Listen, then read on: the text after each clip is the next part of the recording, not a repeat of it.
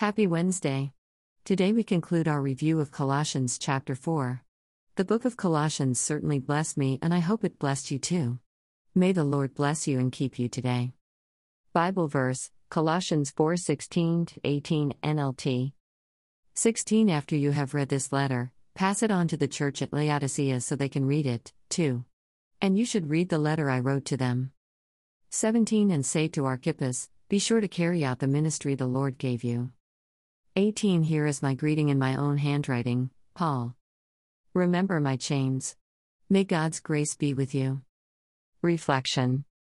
Apostle Paul concluded the letter to the Colossae believers, which is known as the Book of Colossians, with 3 final requests.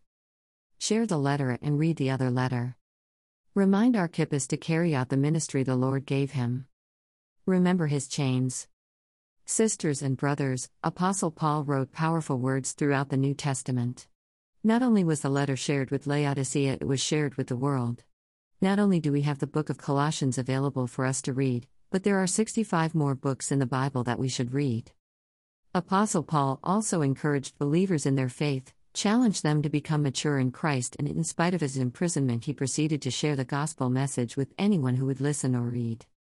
I wonder what was going on with Archippus that Apostle Paul made a point to remind him to carry out the ministry the Lord gave him. Sisters and brothers, I don't know what is going on in your life, but let me remind you not to be shaken or discouraged. Carry out the ministry the Lord gave you. Someone is waiting for you. Finally, remember the believers who have gone before you. Remember the believers who stand in faith with you right now.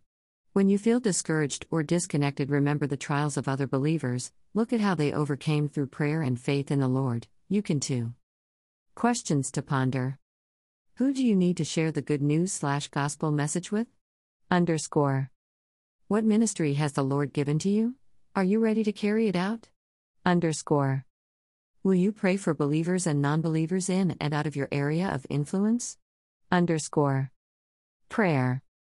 Father God, thank you for another glorious morning. Your faithfulness never ceases. Lord Jesus, thank you for the gift of salvation and for the forgiveness of sin. Thank you for making a way for the Holy Spirit to come and live within us. We thank you for never giving up on us. We thank you for renewing our minds and for calling us back to you when we strayed away.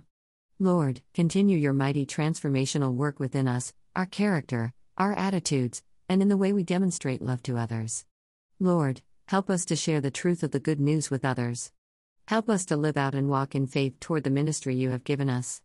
Lord, you are the God of possible. Help us to lean to you for strength and guidance as we pursue what you have called us to. Lord, heal your church, humble believers and non-believers, and let our lives reflect you and bring you glory. In Jesus' name, amen. Do you have a prayer request? We would love to pray for you. Send your prayer request to contact us at mariawhiteministries.com. Bible reference, http://biblegateway.com.